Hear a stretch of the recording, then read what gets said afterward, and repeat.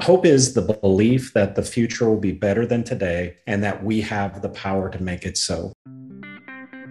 You are listening to Champions for NorCal Kids, brought to you by First Five Shasta, First Five Tehama, KIXE Channel 9, and Expect More Tehama. I'm your co-host, Wendy Dickens, Executive Director at First Five Shasta. And I'm your co-host, Heidi Mendenhall, Executive Director at First Five Tehama.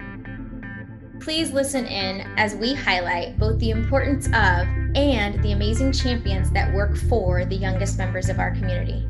Our goal is to share the wealth of our community with our community. Welcome. We are so excited. We have a very, very special guest, one that both Heidi and I kind of fan over. And it's Dr. Absolutely. It's Dr. Chan Hellman, and we're so excited to get to talk to him. He's been here in our area doing some wonderful work around hope and helping us with our own journey and path as communities to infuse the hope science, which is really important that we talk about the science. So we're going to talk today with him. So we want to welcome you, Chan. Welcome. Thank you for coming. Thank you very much. What an honor and what a great week out in Shasta County. So thank you so much. It's always exciting, and what a great week. I'm so energized from getting to spend time with such an amazing community. Oh, you're so gracious. At the end of a long training week, to say you're energized means that you are just a true, true champion for hope, I guess. I don't know. He is, actually. People talk about hope, but I think when you speak about hope, it begins to really have a stronger influence on people's lives and a stronger understanding of what it really means around hope. So for the listeners who may not have had an opportunity to attend any of the pieces this week, which I was honored to be able to attend and speak next to you for a second around hope, can you talk a little bit about what the science of hope is about, and then we'll talk a little bit about your journey and how you got here? Sure. Yeah. Wonderful. Thank you. So hope is kind of this interesting idea and this interesting word, because we typically use the word hope in a way where when you say the science of hope, people kind of get a little bit confused that maybe they heard you wrong. And for us, for the science of hope, and what I've been doing for the last 15 years as a professor, hope is the belief that the future will be better than today and that we have the power to make it so. So really, hope is about this expectation that the future can be different. And the idea that we have the power to make it so informs us that hope is about taking action to pursue that future. So when we go a little bit further, we realize that hope is more than a feeling. It's more than an emotion. It's really a way of thinking. It's a mindset, and it's a cognitive process. And the reason that's so important to learn and to understand is because if it's a way of thinking, we know we can teach it. We know it's a strength and a skill that, like a muscle, can be strengthened. And so we know that hope is based upon three basic ideas, and that is the ability to identify and set goals for the future. And then more importantly, to be able to identify the pathways or the strategies. Maybe we might think of them as the roadmaps we're going to use to pursue those. I like that. Yeah. And then ultimately the willpower or the mental energy that we can dedicate towards those pathway pursuits. So that's a basic overview. I think it's really is that important. What people start thinking when they take your class, or when you first introduce the idea to them? Like, where do people start thinking about hope typically? Yeah, it's really this first piece where what I really do is I give them this definition and its major components, and then I really tackle it head on, because we think about the way we typically use the word hope. And I'm from Oklahoma. So one of the things, and very timely, we'll say things like, I hope there are no tornadoes today, because we just had some in my great state. And while I have a lot of desire and a lot of willpower when storms come, a lot of energy around there not being tornadoes, I have absolutely no control over that process. And so we have to be able to distinguish hoping from wishing. And this is the part where people start to go, okay, because they come in thinking that we're going to talk about this, this idea of how to blow out candles on a cake. Right. And that's not the same. It's not the same. It's not the same. It's not the same. Wishing is passive towards the goal. Hope is about taking action to pursue the goal. That's the difference. That's awesome. And I think I often hear optimism, I think, confused with hope too, right? Yeah, and that wishing for something on the candle, on the cake, I think that gives a good image for that, where it's more than that. It is more. And it's more than optimism. Optimism is very similar in that it is a future expectation, just like hope is. But whereas optimism is the expectation that things will work out or that things will get better, there's really nothing to do about it. There's no strategy. And so not actionable. Right. And that's the difference. That's the distinction. Yeah, I kind of used an analogy yesterday when I was talking with a group around the half glass full, half glass empty. And that's more optimism, right? Like, do you have optimistic views on life? Do you think things will be good? So I think that is important differentiation, because people often confuse all of them and they use the words interchangeably, even though they're not truly interchangeable. If you're really trying to be clear about what you're thinking and speaking around. So absolutely.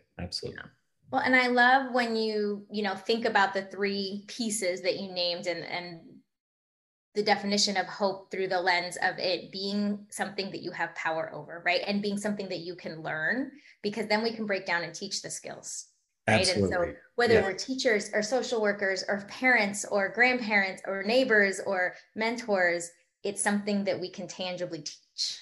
I love the way that you phrase that, because you really highlight something that's really critical in that it's really something that's accessible to everybody.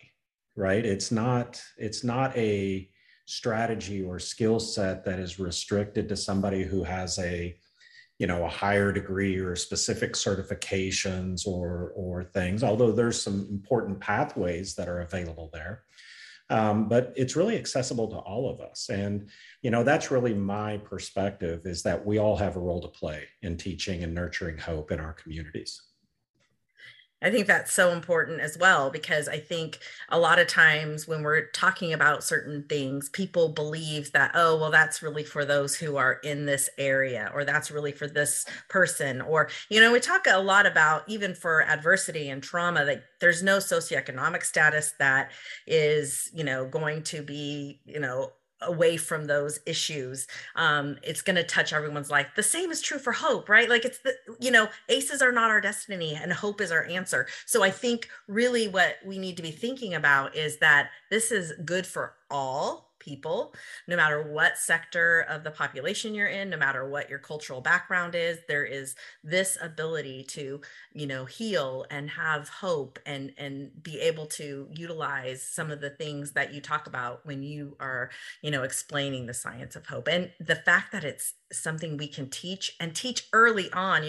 Both Heidi and I are very committed to the 0 to 5 realm, because we know that if you lay that very strong foundation, that those skills then begin to just get built upon instead of having to be built later. And that's true for hope as well. And I think if you can teach hope early on, you also have someone who is a little more tenacious and has the ability to have more resilience, push through things a little bit more, because they have this different philosophy, this different cognitive ability in life. Yeah, I actually love that. The 0 to 5, 0 to 3, those early years of important developmental years for a whole host of reasons. But when we're able to recognize that hope begins then, that having a caregiver who can respond to your early goals or your early needs around nutrition, safety, et cetera, creates a sense of stability, of consistency, and it is how secure attachments obviously occur. in that framework. So the absence of that environment is how, from the very beginning, we can begin to be robbed by hope. And so I love the connection between awareness of adversity and things like ACE initiatives in communities, and create that awareness, an important, framework for childhood. But as we become familiar with that and comfortable talking about it, and our knowledge becomes increasingly better, we're always left with the question of, now what do we do about it? And I think hope provides a framework for communities to respond to ACEs. So something popped into my mind that had a visual as you were talking about that. And I was talking about, I was imagining this caregiver. It was a woman, so maybe a mom, that they themselves had been robbed of hope when they were young, but that they were then planting the seeds with their young child. And I just was imagining this parallel process. As you're trying to plant the seeds of hope and learning to articulate it, because it is something that can be learned and developed in a skill set, that we could actually develop it in ourselves as we're trying to develop it in our young children. Oh, absolutely. Absolutely. It's a continuous process. And, the idea that hope ebbs and flows in our life as we experience adversity, as our own personal goals, begin to experience barriers or, important, significant life events. I think it's pretty important to recognize that when hope is nurtured, especially early in those 0 to 5 years, where we learn those important goal setting and problem solving, it's a recognition, for instance, that children definitely need some adversity in their lives because it helps them learn problem solving and other things, as long as it's in that nurturing, safe, kind of space. But what a protective factor for the future, and to build, that resiliency, those skill sets, to bounce back and to develop those coping mechanisms in those adverse spaces. And I just love parenting programs, for instance, because, as parents are learning things that they never knew, and, learning a little bit about their own journey in life, and they begin to develop new pathways and goal setting and how they can pass that on. It's just another example of how hope begets hope. I love that. Ooh, talk more about that. About hope begets hope. Yeah, talk more about that. I love that. Yeah, so hope begets hope is one of our guiding principles when we train people on how to use hope as a framework. And it's really this idea that as I begin to set the goals that I have, maybe as a parent or in my own life, and if I can create opportunities and strategies for early success in those first couple of steps that are necessary to pursue my goals, then what it communicates to me is that the future is possible. That is, the goal is possible. And what it does is it increases that willpower. And as willpower increases, we can fine tune those pathways components. So that's a hope begets hope. But also in this framework of a parent, learning new skills and gaining confidence and, finding out that, that this adversity is not a life sentence, for instance, and then how they're able to pass those skills on is another example of not only hope begets hope, but what we know that hope is a social gift, that it is something that is shared and is built and nurtured in relationships. I love that part of connecting it to social gifts, because I think, we talk a lot about when we're explaining adversity, how sometimes resilience needs to be built. Well, always you need to have connectivity, right? And we talk about social connections and how important they are, but really how you draw that importance in around how hope is then given as a gift, and that sometimes we don't even realize when we're doing something that it's really about how we're promoting hope. Just being kind to somebody and knowing you're doing it purposefully, is, hope begets hope, right? Going into a grocery store and witnessing a parent struggling with a child, but going and having a few kind words to them and encouragement is one of those ways of connection, and then you are inspiring them to just continue on. And so sometimes you don't even realize those little gifts you're giving, but they're so important. And I think we often dismiss them, and we often, especially in this kind of world that we have. And I think there are pockets of our society that have gotten better about realizing we need each other, and we talk a lot about it, but there's still pockets in our society that are about the rugged individualist and the person who needs to pull themselves up by the bootstraps and just get on with it. And, while you have a lot of grit inside of you, and you can't do it by yourself. And you talk a little bit about that when you talk about hope and how hope begets hope and how that is a social gift. So can you talk a little bit more about that right now as well, Chan? Sure. So one of the things, if we think about even in our own lives, I mean, each and every one of us have had really significant moments where things could have gone very different in our own lives. And if we really spend time thinking about those significant moments in time and what were some of the reasons we chose a path that has led us to where we are today, as opposed to maybe a different path, I think it's almost always because there was some important individual in our life, who kind of made all the difference, or who believed in us, or who gave us some structure when we needed some structure. And so we know from the science of hope that social connectedness is one of the strongest predictors of hope for children, for adults, and for families. And so, for instance, I'm just a huge fan of peer mentoring programs and social services, people with lived experiences, who have been on the journey and have, stubbed their toe in the journey, but have navigated through it, that can help people see that I'm in a really dark space now, but, a peer mentor is a light in that tunnel that we're going through. I love that. A little bit so social connection is a predictor, social connection of the child, of the family, of both. Yeah. So, hope doesn't happen in isolation. It happens in relationships. And so, children who are given the message that they're seen, they matter, they're worthy of the future that's available to them, that, they can go through a pathway pursuit with maybe a guide or a guidance or a mentor or a role model, or a loving parent, who lets them choose those journeys, but, is there to support and nurture them along the way. So even like a little league pathway pursuit or a basket, right? Like the pathway pursuit doesn't necessarily need to be a lifetime goal, right? It can be small and very developmentally appropriate, but developing those skill sets then that will be there for you when you are at that lifetime kind of place. Yeah, that's exactly right. I one of the things that I try to talk about in the trainings is, the families who are going to sit down this weekend, for instance, and watch a movie together.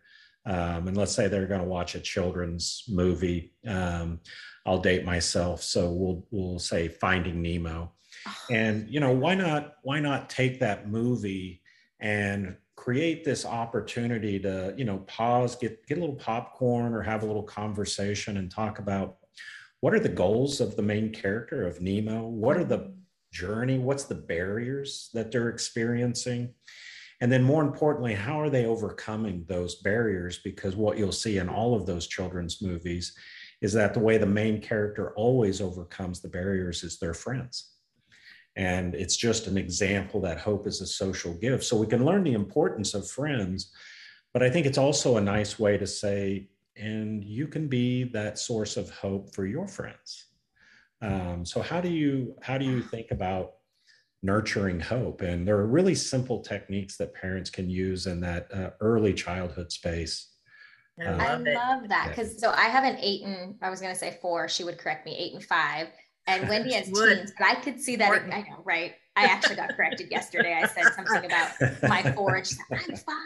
She's only been 5 for a week. I'm not that late. It doesn't matter. It does not matter. She was calling herself 5 3 days ago before she was 5. So. It did not matter. Fun. But that exact conversation that you just gave us the example of around Finding Nemo, I could have with my 5, my 8, you could have with your teens, and they would get a little bit different. They would get, we would extend the conversation based on what they were saying. But even my 5-year-old, I'm going to be planting the seeds of vocabulary of these concepts, right? Yes. Yeah. Love that. Absolutely. Well, and just, obviously I'm going to point this out too, just the importance of, as a parent, you don't have to have a lot of knowledge and skill to sit down and watch a movie and talk about it, right? Like just pointing out like, oh, look at how good they're doing as you're doing that. And you didn't have to have a bachelor's or a master's or a PhD in order to make that happen. Mm-hmm. You are perfectly capable as a parent, and you just don't know that you have that skill sometimes, or that's what it's doing, that you're teaching your child just by having that conversation and not just sitting them there by themselves.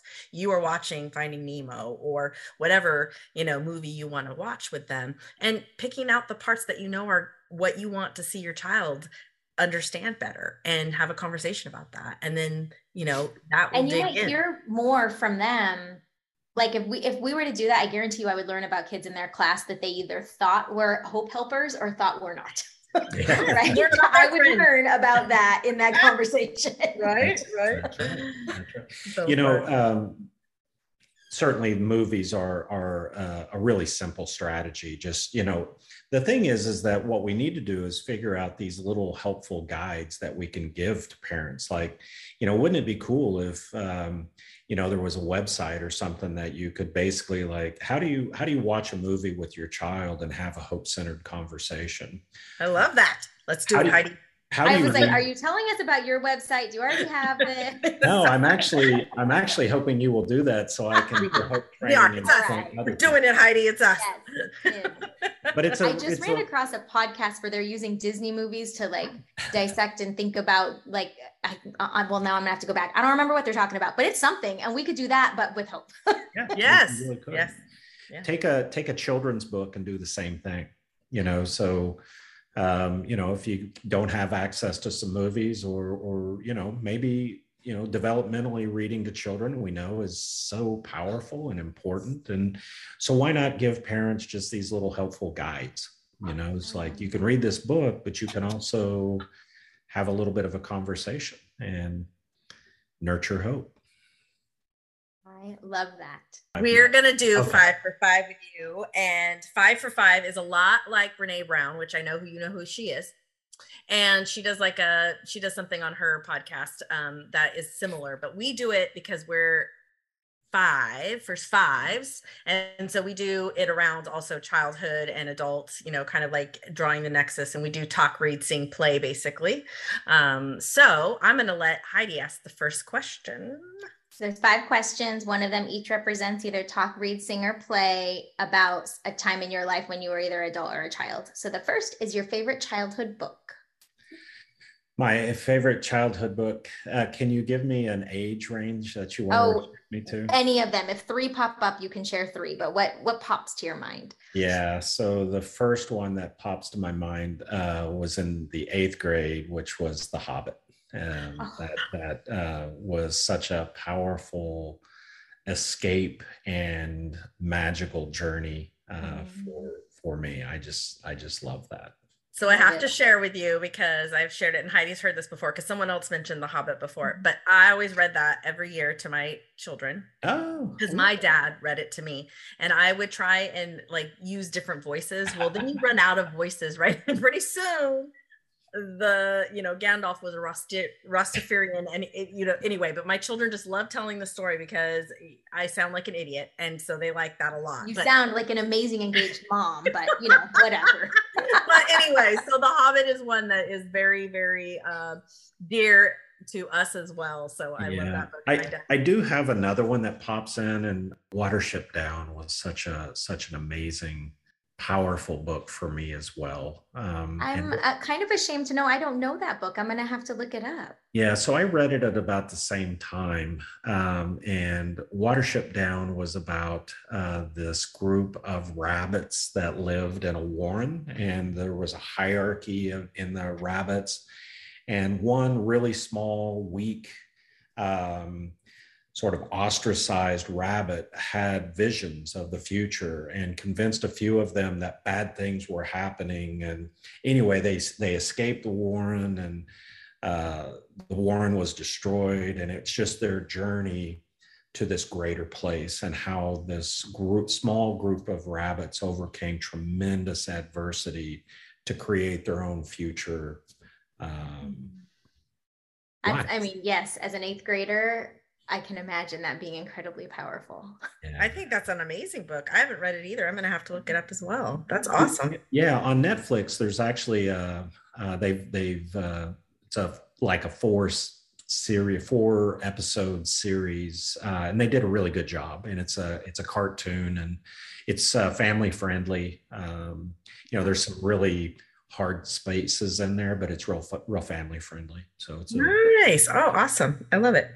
All right. So then I'm going to ask you a little bit about, what is your favorite kind of leadership book?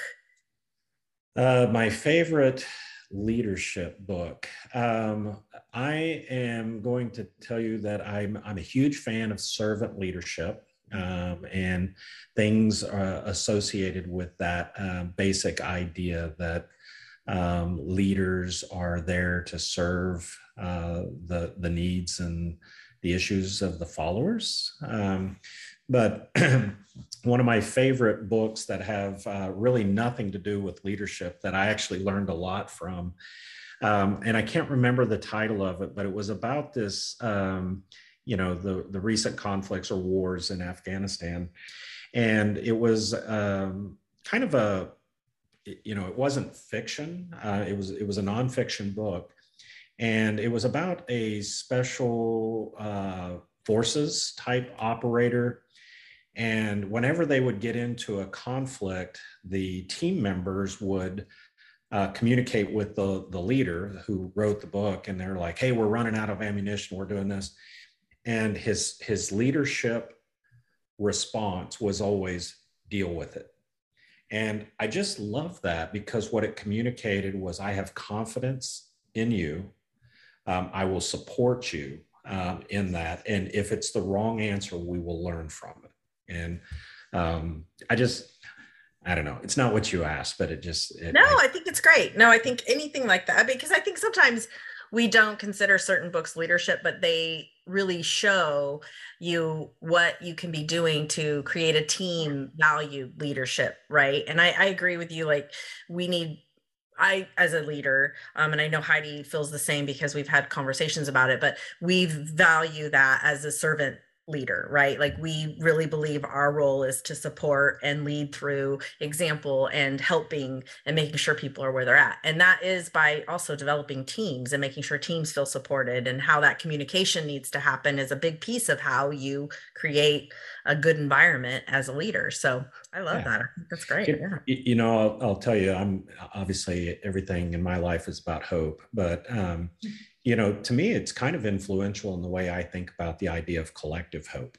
And, this idea of how does the team come together around a common goal and vision, and this general sense that we as a team can achieve those goals, and that we have that energy. And so when the leader says, "Deal with it," to me, it is the essence of collective hope. Yeah. Awesome. More nuggets there to talk about, bring you back.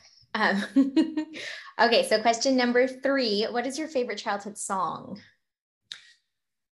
My favorite childhood song. So let's see. I was say it'll have to be something by Sammy Hagar. Heavy metal, or something along those lines. I can honestly say we have not had that shared before. So I like heavy metal as your favorite childhood song. Yeah, I do too. Or genre. I'm kind of a fan of the Little Red Rocker, Sammy Hagar. So There you go. There you go. I love we'll see it. if any of your audience even knows that term. So what would you say would be your favorite music you listen to now, or do you have a favorite song you're listening to now? Yeah, so I am a Foo Fighters and Pearl Jam fan. I love that whole 90s Seattle sound, Soundgarden, Mother Love Bone. I just when the movie Singles came out, the movie didn't get much play, but oh my gosh, what a wonderful soundtrack. So, that's awesome. I love that. Yeah. Oh my gosh. I do have to tell you that when I write as a scientist, I live in a publisher parish world. And so I have to publish, I have to write a lot. And I actually listen to Rob Zombie and Tool and Marilyn Manson when I write. And so that's your background. That's like my background music. Yeah. So if my door's shut and angry music's playing, I'm writing. Oh, that's so. I'm so curious about the neuroscience of that. Like, what's going on that it's pulling away parts of your brain so the creative space can just come forward. It can clear it out. Are we doing brain scans on you? Yeah. We want to know. Inquiring minds want to know what's like. Yeah. I may get no more speaking invitations after that. No. I think that's awesome. I think it's true. You know what? When you say that, the same is true for certain types of surgeons, right? When they're doing surgery, they will often play different types of music, and different surgeons want to hear different things in there. Some play classical, some play much more heavy metal. It just really depends on what is actually considered the thing that you need to listen to help you concentrate in the moment. I love that. Yeah, I love that. All right. Question number 5: how do you play? What's your favorite way to play? I love to read. I love to read fiction. So every night at 8:00, I turn off the TV, I turn off the computer, and I go read. During COVID, I started to participate in sprint triathlons. So that is something that when I'm doing it, I can get kind of lost in that. So right now that's my two sources. I love that. Yeah. I did sprint triathlons a long while ago.